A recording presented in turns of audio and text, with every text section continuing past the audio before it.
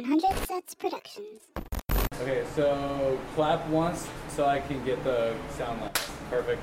And then whenever you're ready, can we get your story? I was supposed to host this philanthropy event that was thrown on by a sorority, and it was basically like songs were played and the frats and sororities like lip synced and did routines to the songs. Essentially, I was just saying words until the next performance was ready to go up. During the show, I kept having to say, you can live tweet the show using this hashtag. So it was kind of cool because, I could see if people were saying anything about me during the show. They weren't, but it was just cool to see if maybe someone's going to tweet something about me. And finally, one sorority was taking way too long to set up, and I had to kill time, and I didn't know how much time I had to kill because the second they're ready, people want to see the performance. So I tried to think of a quick joke, and the only one-lining joke that I had was this stupid joke about tampon factories. For a second, it popped up in my brain, and I was like, oh, this is going to be a good idea if I just tell this. It's the stupidest joke I've ever written,